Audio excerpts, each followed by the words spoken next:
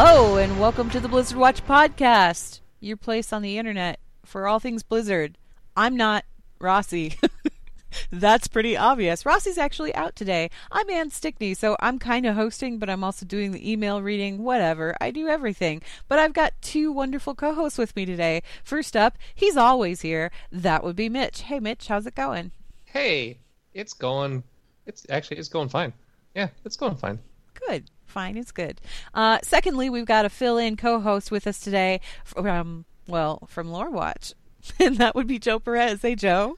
Well, hello, everybody. I think we've had you on the show once. A couple times, actually. A couple of times? I know we've had you at least once. I existed and helped pre-Mitch. Pre-Mitch. Pre-Mitch.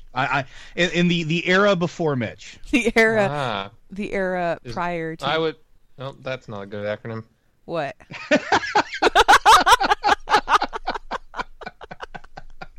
Yeah, you got it. Okay, then. Yeah. No, let's just not go there. So, today's show is a little bit different just because Rossi isn't here. He will be back next week as scheduled and everything. But for people wondering, yes, we will be having a show on December 26th. And yeah, you probably want to tune in on that one or for that one. If you didn't notice, and maybe you haven't if you're listening to the recorded show, if you're listening to the live show, you probably know already. We've got a Winter Veil giveaway going on the website, and you can comment on the post for a chance to win a bunch of different digital goodies courtesy of Blizzard.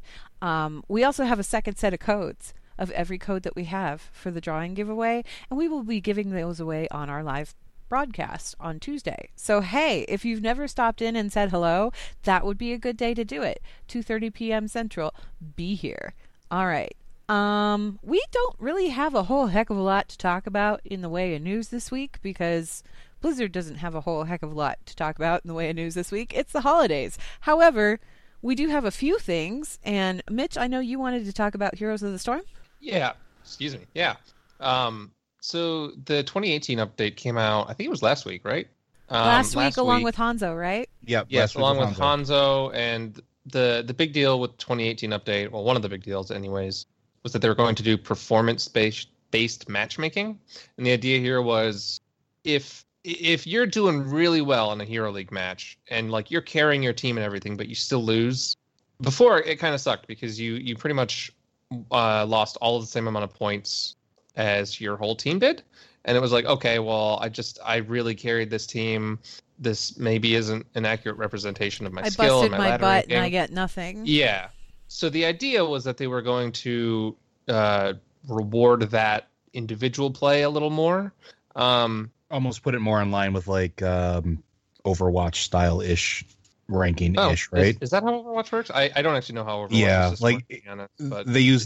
They say it's not MMR based, but it might as well just be called MMR based.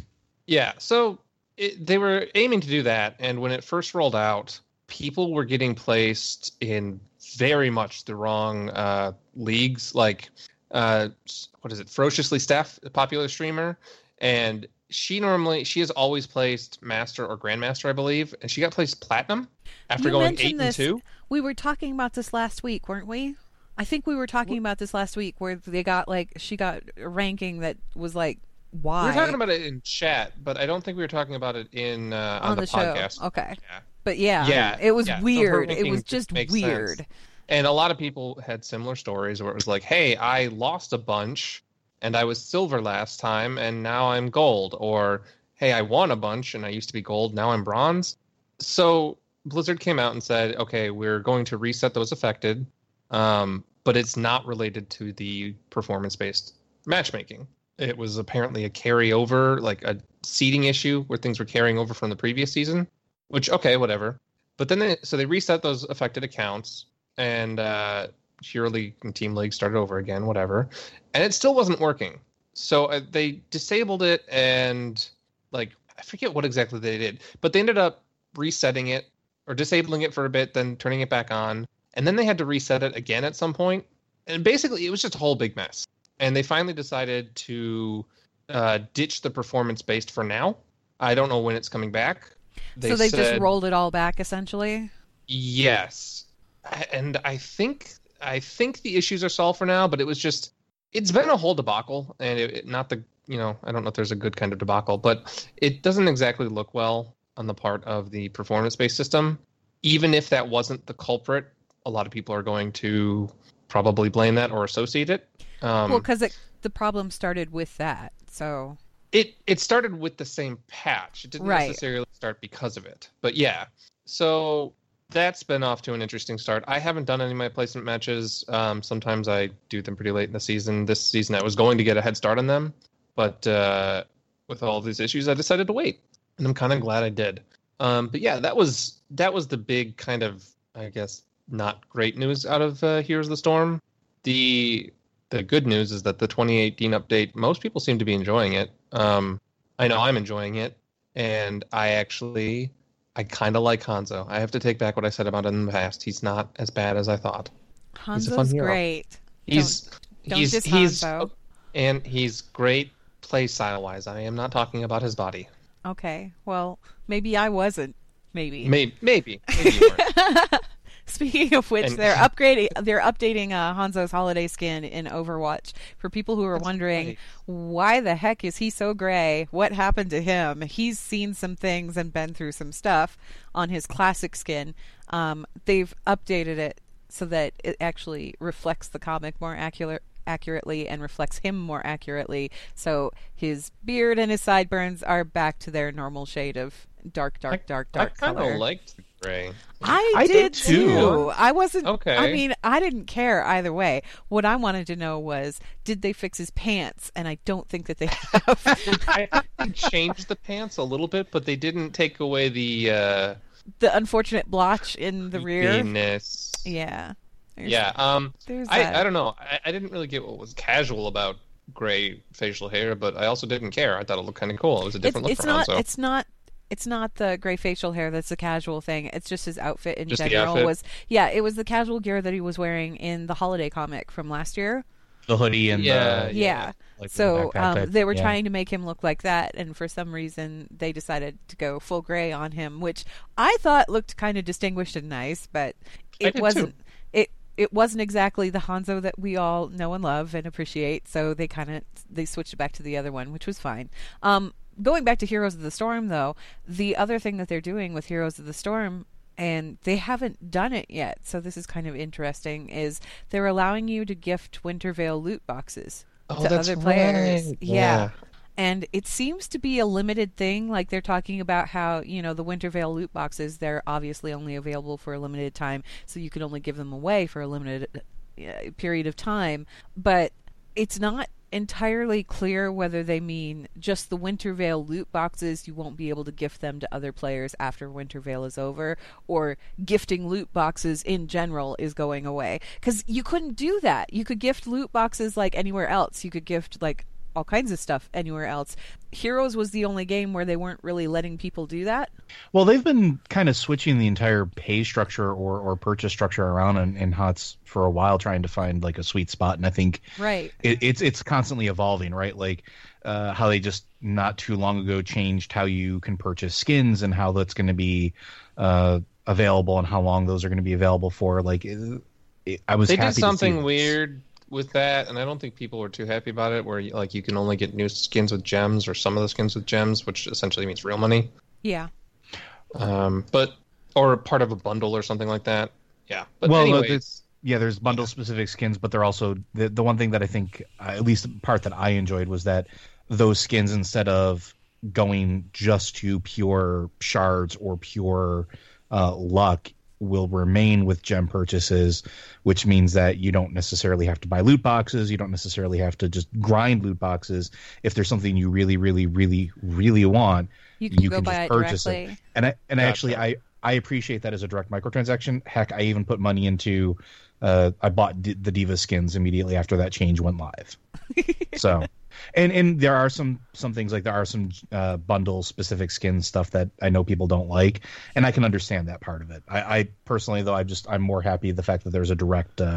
I like input money, get item. I really like that model. Like that, I'm a big fan of that. Going back to the whole loot box thing, though, it was weird because all of the other games were pretty much, I mean, well, with World of Warcraft, you've been able to buy pets and mounts for people and like deliver them to them directly, that kind of thing, for a while now. For whatever reason, Heroes of the Storm was kind of the outlier where it wasn't letting people purchase loot boxes and like gift them to friends or anything like that.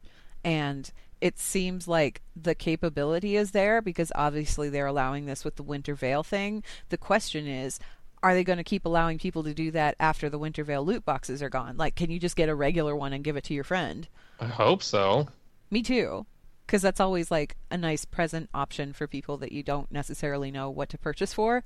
Get them some things from a video game. Why not? It's kind of fun. Plus, with the loot boxes, it's kind of a surprise as to what you're going to get in the things.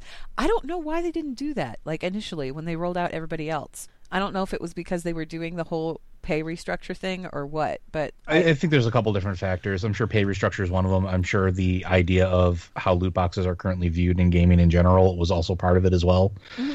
But I think that the implementation of it, I think it's a happy medium, and I think I'm happy to see that you can gift stuff like that. I think it's good. No, you have to be friends to gift. You can't just put in the battle tag. Yeah. So I can't just tell everybody on the show, "Hey, here's my battle tag." I'd have to accept you as a friend. I mean, heck, even Steam does that though too. Like you have to be friends for a certain amount of time, which I think is fine. Yeah. Not that I'm saying anyone should buy me loot boxes. Mitch, no.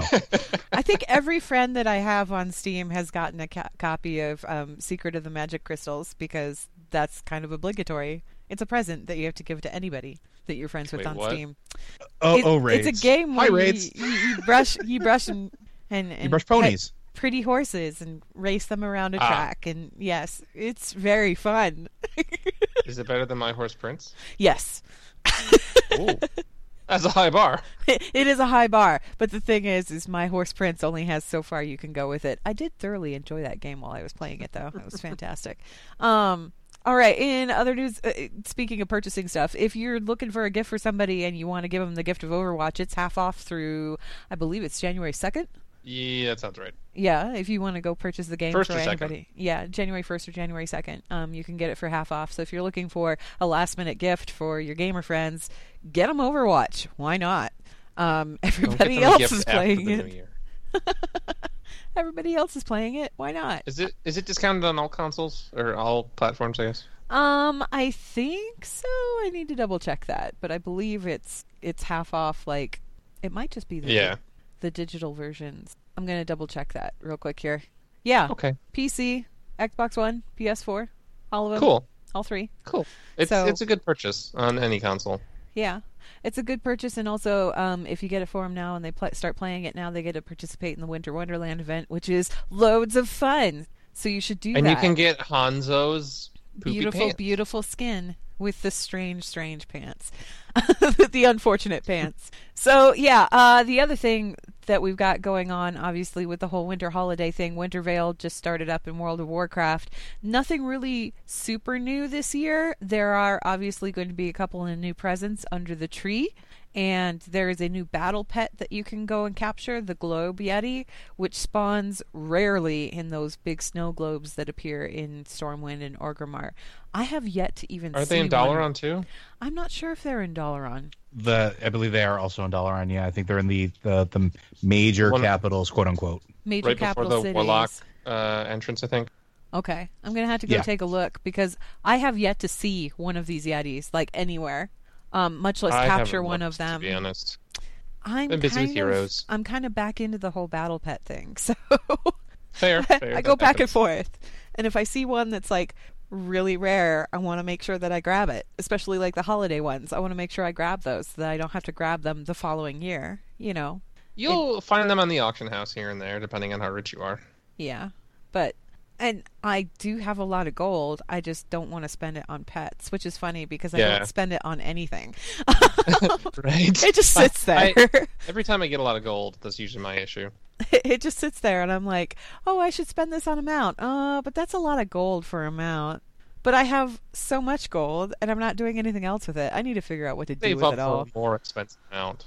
Maybe more than that. Maybe, I Yeah, I don't know. know. Yeah. The other thing going on in World of Warcraft, if you were playing Antorus the Burning Throne on Raid Finder or using the Raid Finder, Wing 2 opened up today, so you've got Wing 1 and Wing 2. I would suggest waiting until the wee hours to attempt it, because if you attempt it like the second it comes out, you usually run into a lot of mass chaos. This wing also has ENR, which is, in theory, it's a tower defense style encounter. That's gonna be fun coordinating a bunch of strangers to do. Yeah, It's actually, it shouldn't be that bad. Yeah? it's. I mean, I don't know how it'll be tuned in LFR. It's going to be a cluster fudge, basically, because everyone's just going to be running all over the place. It's not I a don't think hard so. fight. I think so. people are Here's gonna be all over. I don't know. So here's why, and here's why I don't think it's going to be that bad, because looking at the way the fight is designed, first of all, it's an incredibly awesome fight. I absolutely love it, and I can't wait. This is my least. I like it because it's different and because it's something we haven't had in a raid environment forever. And it's a new way of looking at it, and it uses 3D space that isn't water, and I'm cool with that. But that aside, the big threats are the giant Fel Reavers, basically. Everything else, you know where it's eventually going to go to. So if You do, does LFR? but that's the thing, like, they just go kill things, right? Like, that's what people do in LFR for the most part. That's an easy thing. Stand in the middle, kill anything that gets close to here, go. That's a really easy explanation. And most DPS, at least the ones that I've met, no offense to any DPS out there are good or communicative, but they like to stand in one place and push buttons and watch things fall over. That's going to appeal to them. And then you just have the couple of people that actually know what they do. Not really, because it all goes to the same location, and you have enough time between, even on normal, you have enough time between where that bridge lets off into the main platform until they get to ANR. So there's enough time in there that if the health bars are tuned down for LFR, which I would only assume that they would be, I don't think it's going to be as bad as everybody expects it to. I think the fight that's going to be the really, really bad one is going to be Coven. Whenever we get to that one, I think that's going to be the showstopper, isn't it? It takes a lot of coordination. I know a lot of people have trouble with it on Heroics, like as a roadblock. Yeah, and I think that's going to be the biggest problem. I think that one or High Command are going to be the ones that are showstoppers for LFR. I think everything else is going to be fine. It's already on LFR, isn't it? I haven't done. Am I thinking of the Council? I think I don't know what order they're doing them in LFR, but I'm just saying I think that one would give people more problems than ANR. It'll be interesting. According to raids, half the raid gets locked out of ENR when he ran it. Yeah, that sounds about typical for day one LFR. Yeah. I'm going to wait until the weekend. That's what I usually end up doing. I wait until like the end of the week in the evening, because by then enough people have done it that they understand what's going on. And in the evening, people seem to be a little more chill for some reason. I don't know why. And when I say evening, I mean really late evening. Like late. Not middle of the day. Basically nighttime. See, I don't have enough bourbon to do LFR is what it boils down to, so I just avoid it. For the LFR is my only option right now. That is how I raid right now. Although some nice person on Twitter, Ann, we could talk. I'm just saying. I know. Well, and some nice person on Twitter also offered to let me like sit in on one of their runs, like run through normal with them, which I'm actually considering, because that could be fun. I mean, don't get me wrong, I love raiding. I have been raiding since like vanilla, and I raided like pretty seriously all the way up through and including Mists of Pandaria. I stepped back in Warlords of Draenor to just take a break from it and realized that free time is a really nice thing to have. I could get so many other things done when I'm not killing internet at dragons. So I just didn't step back into it with Legion. I kind of wish maybe I had, but at the same time, I don't know if I have the time for it, to do like 3 nights a week or whatever people were requiring for it. I'm just saying, I know a really friendly guild with people you already know that only do twice a week and are cool with you if you have to come and go, and we're horde side already, and we got some really good healers that'll keep you alive through some really weird stuff. Just throwing that out there. Okay. I'll keep that in mind, Joe. That all said, ENR's room is gorgeous. Like it is. Oh yeah, it's one beautiful. of the best looking places. It's beautiful. So yeah, if you haven't experienced any of that yet, hey, duck into LFR.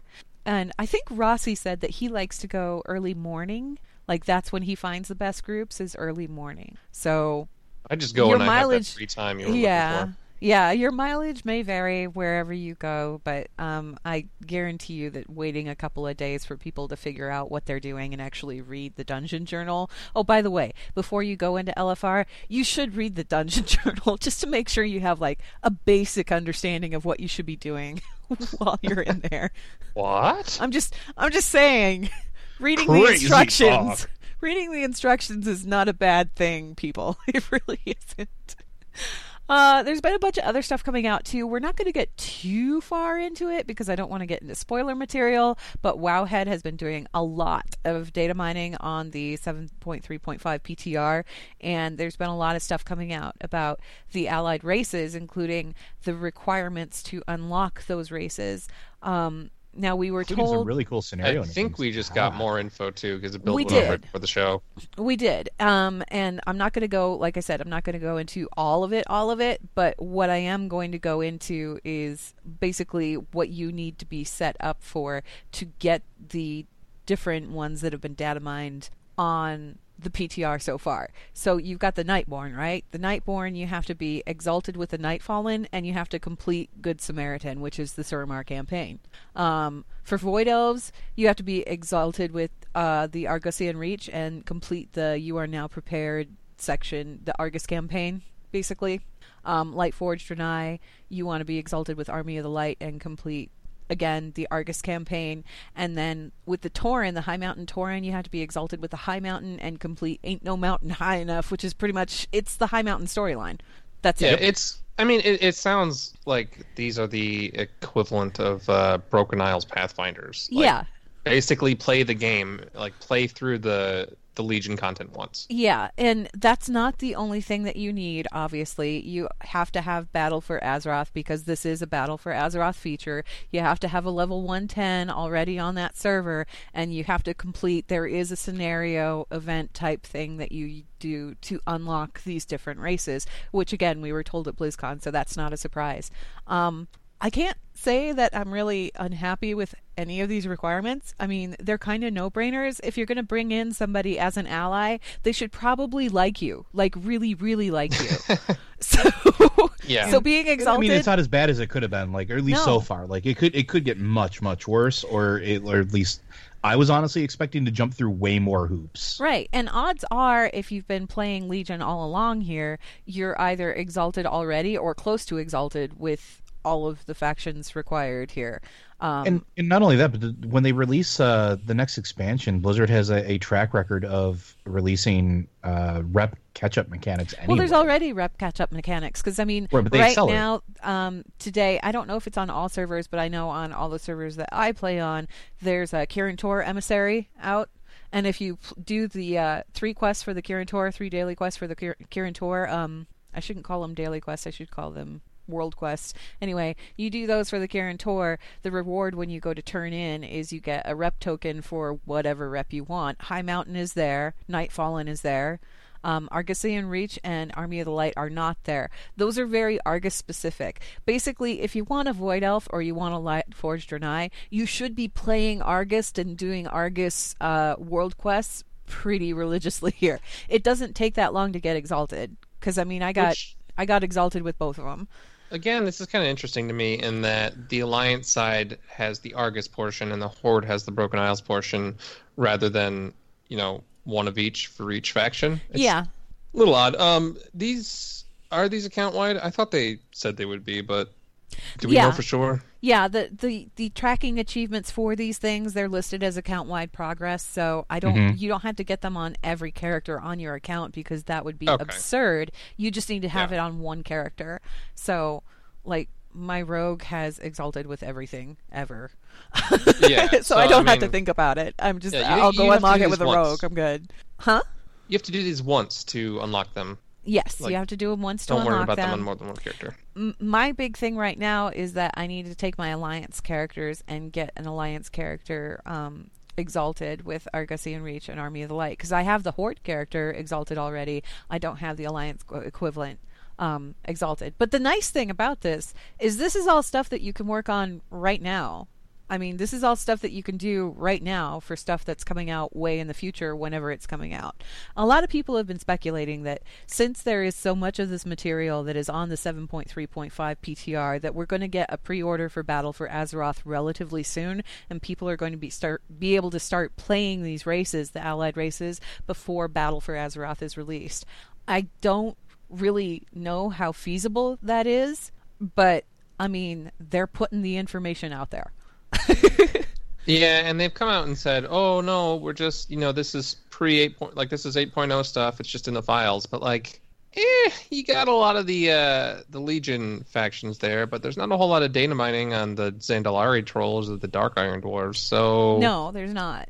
It seems like we'll get these early. And the thing is the Zandalari, obviously, those are going to be involved with Battle for Azeroth proper, because that's when they come in. That's when we're first introduced to them. The Dark Iron Dwarves, I don't know why that would be Battle for Azeroth only, although there have been some hints that it's tied to stuff that happens in Kul Tiras. Again, this is all data mine material. I don't know how much of it is accurate to anything.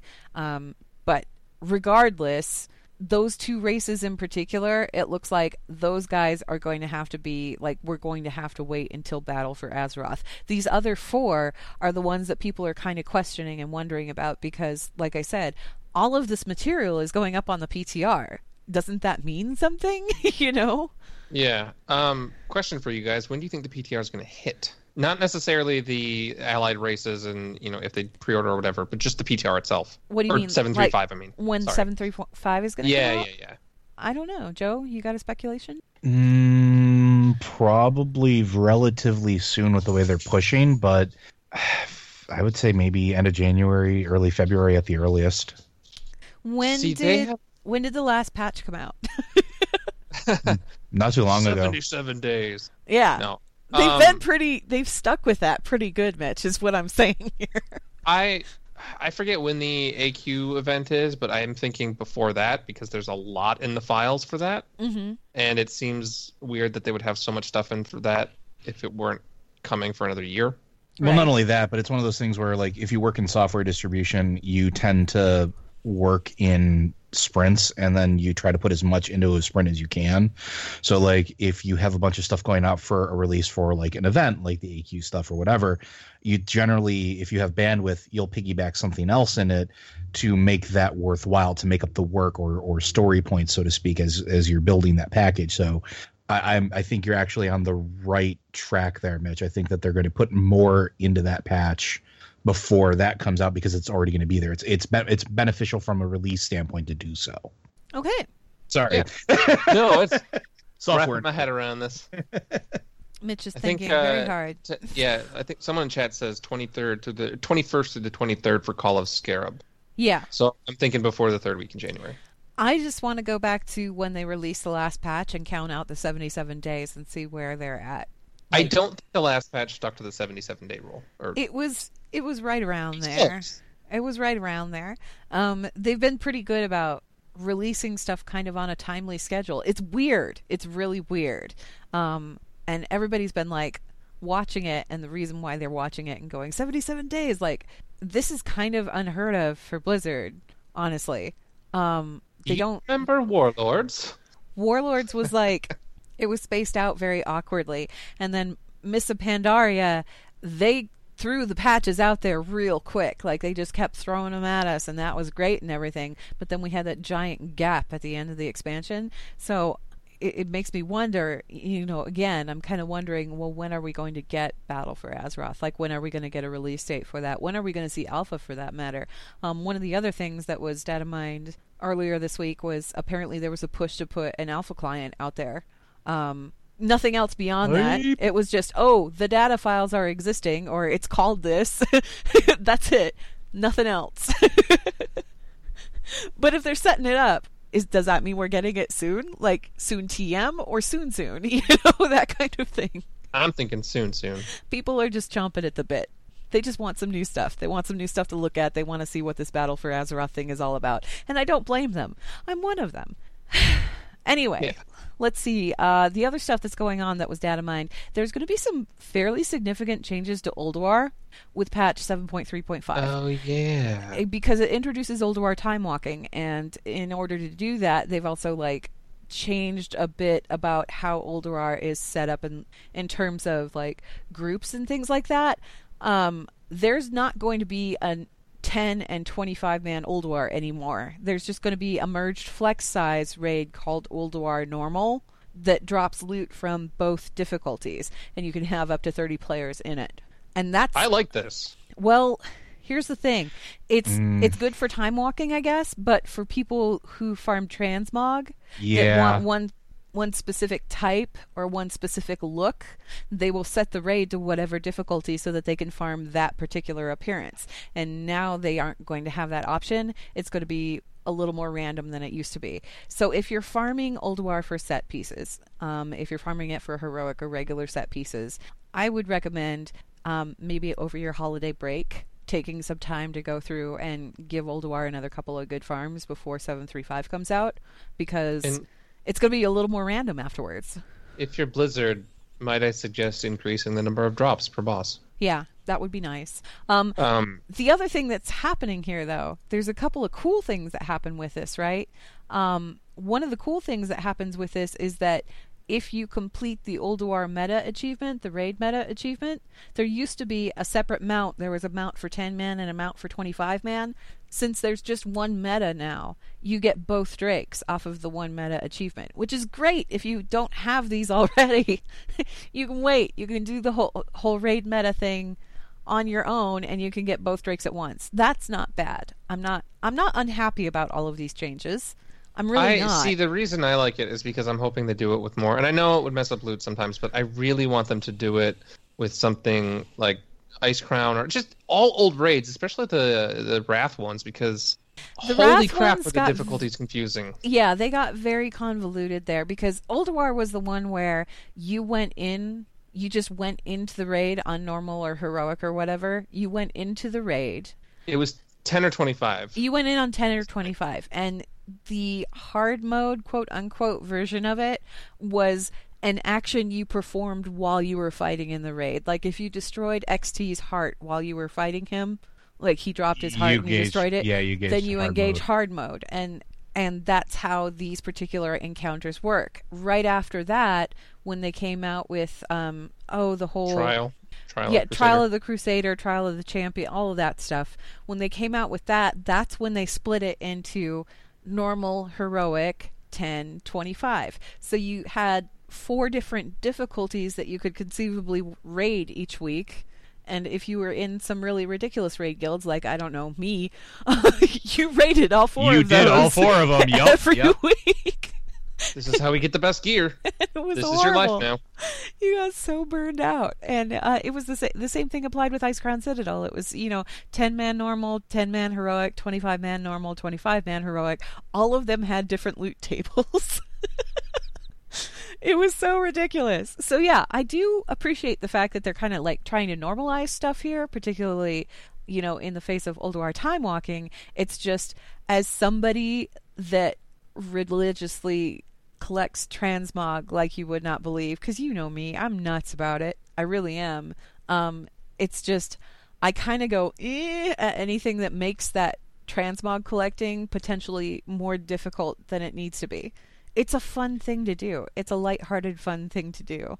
It doesn't need to be a challenge, and it definitely doesn't need to be something that's relegated to the RNG gods any more than it already is. You know what I mean?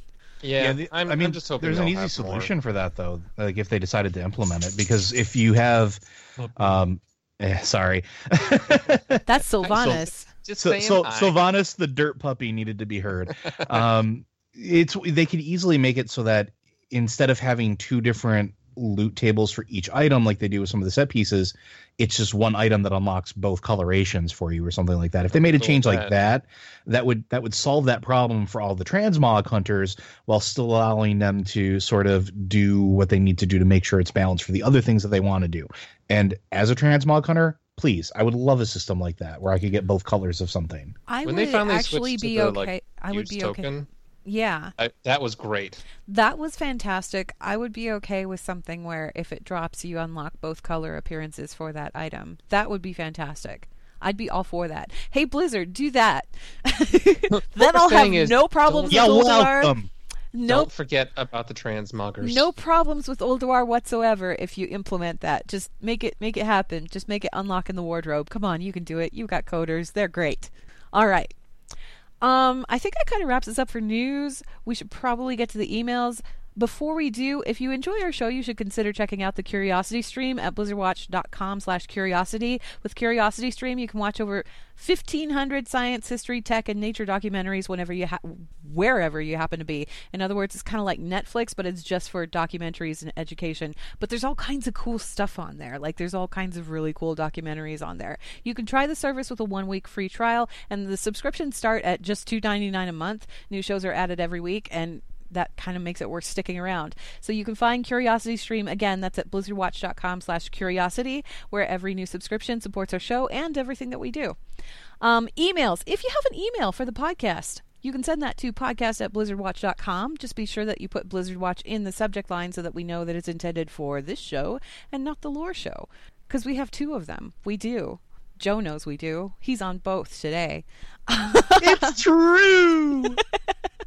Our first Joe's my email. hero. Our first email. Let's go ahead and go to Schnauzer Cat here, who says, "Any word yet on Normal how they're?" sentence. Huh? That's a normal sentence. Yeah, Schnauzer Cat. I like that name, honestly. Okay. Schnauzer Cat asks, any word yet on how they're going to handle loot tables with the new level scaling? What happens if my level 110 character needs some linen or wool, or I'm hunting for a particular green armor piece that used to drop in the level 30 range? Thanks. So they're talking about the level scaling in terms of level scaling when you go back to Old World Azeroth. Well, for starters, I don't have a perfect answer, but I do know that the scaling only goes up so high. Like, it doesn't go all the way to max level. So, I mean, if you're a max level, you're not going to be competing for gear with the lower level, if that's what you were getting at with some of this. Here's what they're saying, though, is that a lot of these leveling zones, they will go from like level 20 through level 60, right? Yeah. So if you're a level 110 and you go back and everything is level 60, does that mean you're not going to get those linen and wool drops? Does that mean you're not going to get the low-level drops and the low-level appearances? Yeah. Man, how are you going to complete that Twill set now? Mm-hmm. Look, Twill is pretty snazzy, okay? I used to like the Calico sets. Anyway. I'm assuming the loot tables will be the same as they are now. Like, if it... I would hope so. Like, I don't think they need to make it complicated. Like, if it's currently a level, 5 through 10 mob that drops linen... Even if it scales in the next patch, don't have it like drop wool at a certain level, silk at another level. Just leave the linen to those mobs, leave the wool to the mobs that are currently, I'm 50 assuming. through 20. Yeah, I'm assuming that what they'll do is that they will do those profession-based drops like the linen, the wool, silk, all of that stuff. It will be region-based rather than level-based as far as the loot tables go. Because, I mean, if you go in the Barrens, what are you going to find in the Barrens? You're going to find linen and wool. That's what you find right now. I don't see a reason for them to change that just because the level of the zone has changed for the people that are visiting there. It's still, like, the same stuff. And I don't think that they're going to do anything with that, but have we gotten any kind of official word on that? I don't think we have. I don't think they've posted officially, and I don't know if anyone's looked into it. I haven't heard reports of people saying it's working improperly, though. I mean, usually by now, like the PTR's been out a decent amount of time where someone would have probably noticed that, but it's something to definitely keep an eye out for. And this is another thing a couple weeks ago, they were saying they're looking for people to test leveling specifically on the PTR because they really want to get it right. And this is one of those things where, if you have a question like this and you can't find an answer somewhere, it couldn't hurt to test.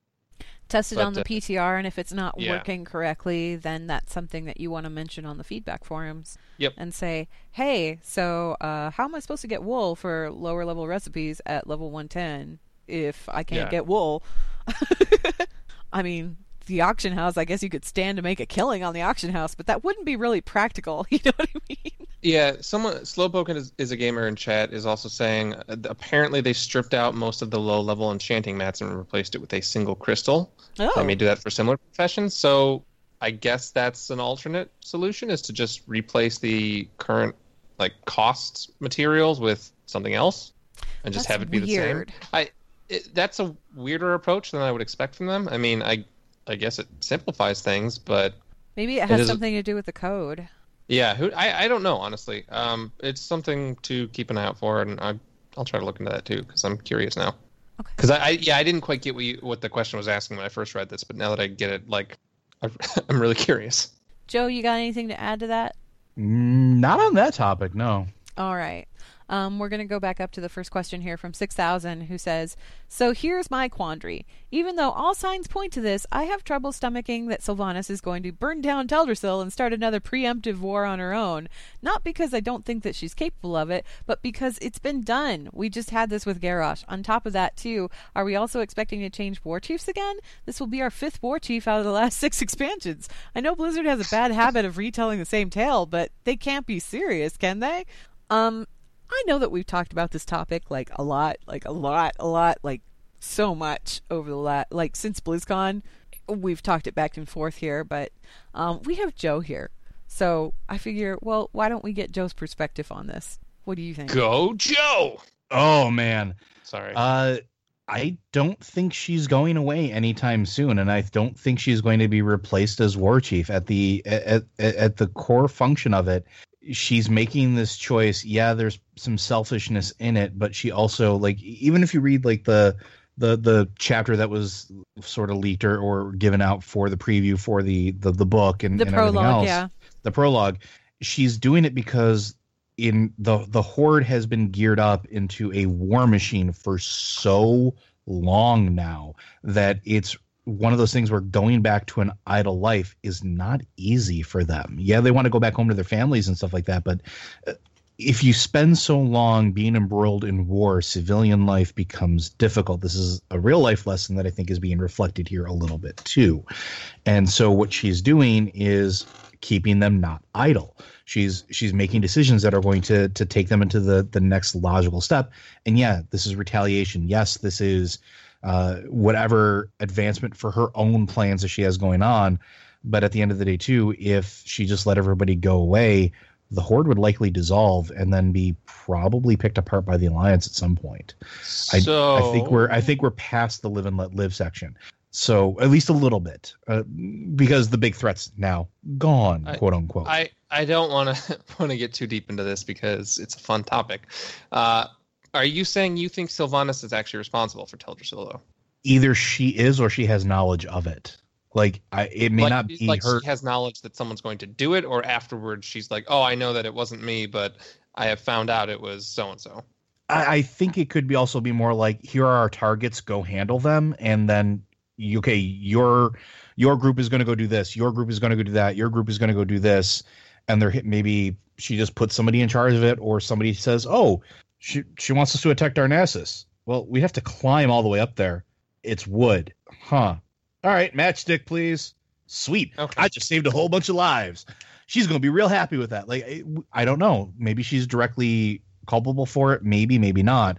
I mean, it's not like there isn't a history of things going on behind her back that she doesn't have complete knowledge of, or, at least presumably that she didn't have complete knowledge of. So I don't know. And honestly, in this, for anybody that doesn't listen to Lore Watch, I would highly recommend listening to the last one, since we talked specifically about the great trees and the world trees. I'm not as upset with Teldrassil burning as a lot of people are. And for I'm not upset about it at all. For those of you on that are supporting us via Patreon, that episode is already available. For those of you that aren't supporting us via Patreon, that episode will be available at 10 a.m. on Christmas morning. Merry Christmas. Yay! Mitch, what do you think? So, one, I don't think she did it. I don't know who did it. I mean, I have theories, but there are a lot of theories that make sense in my head. I don't think, and part of this is I don't think it'll happen, and part of it is I hope to God Blizzard doesn't do this again. I don't think they'll replace a war chief again, and also it's Sylvanas. So many people love her that like they'd have a bigger riot than, I don't know, Ravenholt, something else. People would not be happy if Sylvanas died off, and if she doesn't die off and gets replaced as war chief, I still don't think they'll be happy, because that's why? Like, why would that happen? So I don't think she's going to be replaced. No, I think Blizzard has learned that lesson. I don't think she's responsible for the burning, which again is a different discussion. But yeah. I'm pretty much at the point where I kind of hate this question, and I don't mean that like, oh my gosh, I loathe this question. I mean that when I'm posed this question, like when people ask me this question, it's almost like the question doesn't have a point at this point in time, because we don't know enough about the situation to make any kind of call on it. We have the tiniest tidbit. We have that little prologue snippet from Before the Storm, and that's it. That's all we've got going. And a couple of pictures. Couple of images. That's it. Like that's not enough to build any kind of supposition over. So I'm one of those people who's like, I would rather wait and see before I start, getting upset about anything. There's nothing really here to get upset about. It's a fictional video game. I don't mind speculating. Characters are doing things in the fictional video game. It's okay, folks. Things are going to happen. I have fun speculating and I do like speculating, figuring out what's going to be right in the end. People are getting real upset over this. I know. Like, don't get me wrong. I love the whole tinfoil hat thing. That's what I really like doing, is doing that kind of thing. It's just that when I do my tinfoil hat stuff, I'm usually drawing on existing information and kind of building from there. We don't even really have enough of a base of existing information to kind of build anything that looks feasible at this point. We have a bunch of guesswork. And to be fair, too, I understand why people are getting upset, especially about Teldrassil, because it has been a very big point of player like Night Elf players like experience since my first moment for 14 years now. Yeah, my first moment logging into World of Warcraft was back in beta, like the original beta, and I logged in and I made a Night Elf because elves were pretty.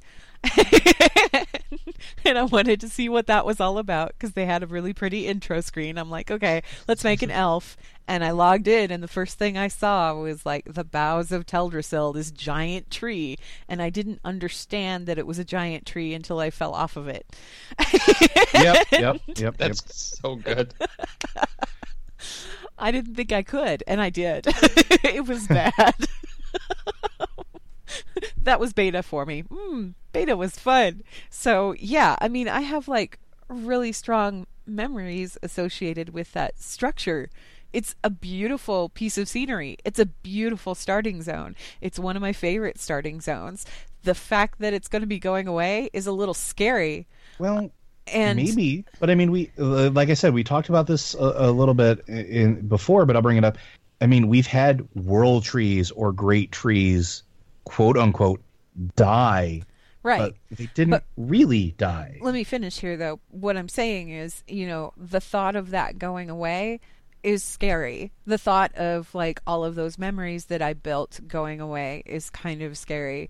Because it's like, this is, an institution of World of Warcraft that has been here since day one. It is a faction capital city. Why would you get... We have had terrible things happen, like Theramore. Theramore is gone now, but Theramore was not a faction capital. You know what I mean?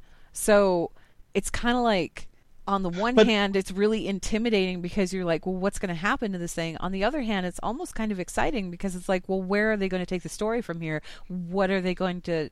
What are the Night Elves going to do in the face of this? Where are they going to go from here? What's it going to be? And I'm excited to see that, The other thing I want to throw out there too, and I understand where people are getting upset about this, is not just because it being so iconic from that. It's also that an often forgotten group of players are our peers. And I mean, like you said, Theramore, yeah, it wasn't a capital city, but a lot of people were very upset about what happened to it because I had a group that was their hung out base. there. Yeah, I had a group that hung out there a lot, and all of a sudden it's like, oh, well, I guess we could go talk to the Time Dragon if we want to do that. Yeah, and you, I mean, now you have that, and then you have, I mean, in Darnassus in particular, now you have Worgen, and that's a lot of places where they hang out too, because the whole healing tree thing that's going on there. So I totally get it. Like I 100% get it. And I don't want anybody to think that we're dismissive of the fact that people are genuinely upset about it, because it is 100% understandable. These cities in some ways are even more important than the NPCs that people latch onto for various reasons. That said, I am with Anne. I am very interested to see what comes next, and it's because there's always some interesting things. It's a little too early to jump the gun into being really upset until we get more information about what's going on. Just cool your heels a little bit. Let Blizzard tell the story that they want to tell here. Take a look at what it's going to be, and then draw your conclusions from that. Don't just latch on to the tiny little tidbit that they gave us and think that that's the be-all end-all of everything. There's usually more to it than those little tidbits that they feed us at BlizzCon. A lot more to it than what they feed us at BlizzCon. So, I don't know. I hope we get Alpha soon. That might explain some things. I don't know.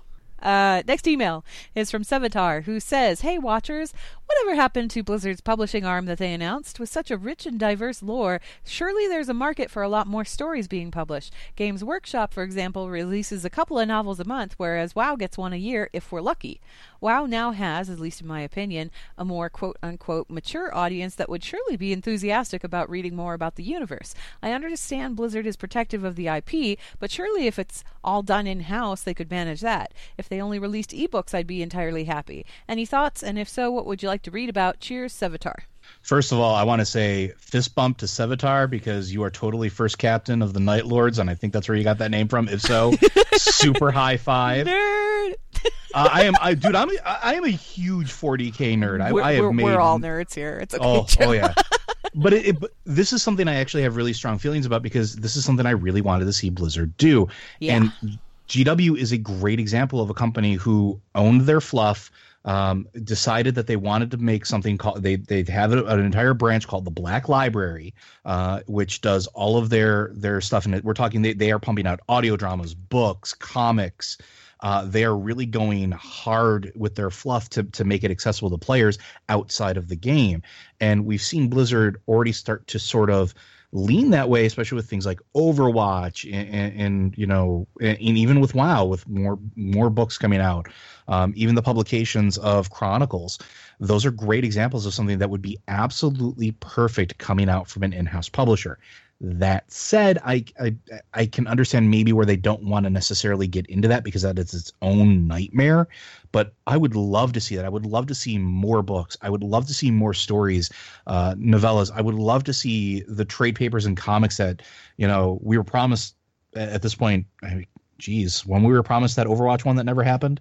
I mean, I would love to see a publishing branch of Blizzard doing specifically that type of thing, because I love that stuff. And I love the idea of having a centralized location where the fluff lives, where it's sort of curated and then produced and pushed out to the masses.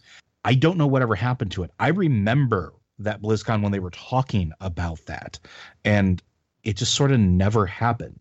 And nobody's asked about it either in interviews too. Like that's another weird thing that I didn't think about until seeing this question. Like, I will look back. Nobody's asked about that. I think maybe one of us should. I totally forgot it was a thing until this email, and then I was like, oh, I don't really have an answer. Well, here's what they're doing. Here's what they have done, is that they are systematically re-releasing the old books that have been out of print for a very long time. I believe they either just released or they're going to release very shortly here the War of the Ancients trilogy. That was like next on the list of the books that they're re-releasing. So if you haven't been able to get your hands on those old Blizzard books, sit tight, because they're going through and they're republishing all of these so that you can purchase them brand new all over again.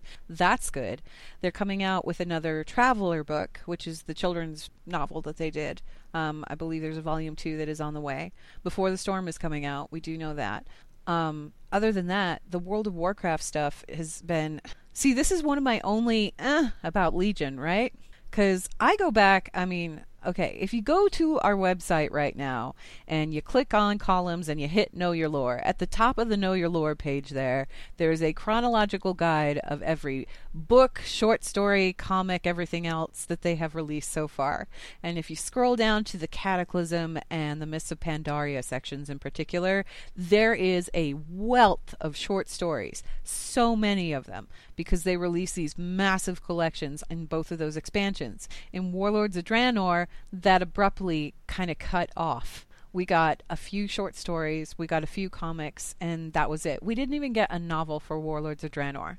We didn't get a novel. What we got was War Crimes, and that was more of a finishing tale to Mists of Pandaria than it was about Warlords itself. It was really good. It was a very good book. Don't get me wrong. It just had nothing to do with Warlords of Draenor. We didn't get a proper novel for Warlords of Draenor. It just didn't happen. Legion, we got the World of Warcraft Illidan novel, and that was it. And we've had comics that came out, but that's about it. We've had a couple of audio dramas, and in comparison to these earlier ones, it's kind of falling short. Do you think this has anything to do with putting a lot of emphasis on Chronicle, or do you think that's unrelated? I think that part of it is that a lot of these authors who were doing the Blizzard short stories are now doing short stories for like all of the IPs. So we've got Overwatch stories that are coming out, Overwatch stories and comics that are coming out. And don't get me wrong, I absolutely love those. I want them to keep doing those too. And then we've got the Hearthstone stuff that's coming out. Hearthstone has actually released a couple of comics here, which was kind of like, oh, you're doing that now? Okay, cool. And they're very lighthearted and fun. Not super heavy on the lore or anything. It's more like a fun side piece to go along with the fun game that they put out. Most recently, they had Ceiling Goes Down or something like that. I can't remember the name of it exactly, but it was about kobolds. It was a comic about kobolds for the Kobolds and Catacombs release, and that was real cute too. It's just, I miss the short stories. I really do. And I don't know what we need to be doing to get those back again, but I wish they would kind of do it, because I liked those. I liked those a lot. And on the other hand, I do kind of see where they're coming from, though, because it's more of a matter of, if they put out this material, is this material going to sell? And how is it going to sell? Because it takes a lot of time to write a book. It takes a lot of time to put a book together. What? It takes a lot of people to put a book together. No. There are a lot As of... a writer, I am shocked. There is more than just the author writing the words that go on the page. There is a whole team and crew of people that are involved in the process of publishing a book. And if the sales don't make enough to cover the cost of paying those people, and that, you know, make a little extra on the side, well, then is it really worth the time that you've invested in that project? So maybe that's what they're looking at. Maybe that's why they're going the audiobook route, or maybe they just decided the audio drama thing was a fun new thing to try out to see how it performs. That's cool and everything, but I would like their short stories to come back. I miss them. Slowpoke did point out, was it Warlord? Or no, Kata and Mist, they were doing the leader short stories too? They did the leader short stories, and then they did the faction short stories. And then Warlords, they just kind of fell way below the mark with that one. And then with Legion is one of those expansions where it was like, man, this could use some short stories throughout. It really could. There's so much going on here. The one that we got, Dark Mirror. Oh yeah, the Dark something. I don't know if it was Dark Mirror, but the one about Nathanos. The one about Nathanos, and yeah, it's Dark Mirror. Steve Denuzer wrote that one, and it was about Sylvanas and Nathanos. That one in particular, that was a really good short story. Really, really good. And it explained a little bit more about the behind-the-scenes stuff that was going on. And it also explained why Nathanos looks a lot different right now. There's actually a legit lore reason for it. I think that's great. There are moments that they could have been doing this throughout the expansion. With so many different class campaigns and so much going on at any given point in time, depending on what class you played, they could have gone nuts with this. They could have done like a series of short stories that were based on class. You know what I mean? Especially explaining some of the other things. Like there's some, I hate to say it like this. I don't want to say loose ends, but like as a shaman, I have some very strong feels about Magatha. And I feel even that would have served from, you know, some short stories explaining the aftermath of bringing her into the Shaman Order Hall. Because and the thing is like every class has that question. Every class has that little loose end that needs to be tied up. A short story, like a series of short stories, would have fit in really well right there. I don't mean to like dog on Blizzard's publishing team or anything like that, because dude, these guys are great. They put out great stuff. It's just I want more of it. Yeah, Yeah, that's the thing. We like it so much that we want more of it. We like it so much, we would love a lot more of it. You know what would be a cool short story, now that you mentioned class stuff, is everybody has wanted Night Elf Paladins since, spoiler, that one person did the one thing. Have Tell a short her story. Yeah, tell her story and have it like be as an introduction to having these in the game. Like, how does she pass this along to the Night Elves? Yeah. I think that would be like really that. cool. Anything like But that yeah, would be stuff really like that good. would be awesome for short stories. So, we want them. yeah, Blizzard Publishing, if you happen to be listening to this, we just want more of your stuff. That's it. We're really big fans. Please give us more of it.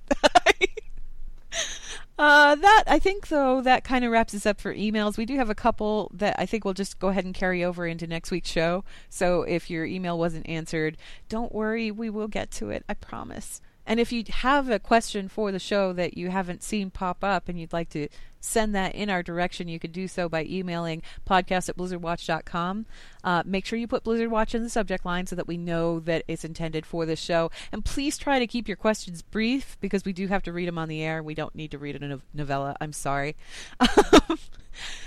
Blizzard Watch. It's made possible due to the generous contributions at patreon.com/blizzardwatch, and your continued support means that this podcast site and community is able to thrive and grow. Blizzard Watch supporters enjoy exclusive benefits like early access to the podcast, a better chance at having your question answered on a podcast or the queue, and an ads-free site experience. And again, you can find Curiosity Stream at blizzardwatch.com/curiosity, where every new subscription, that'll actually help support our show and everything that we do, if you're interested in checking that out.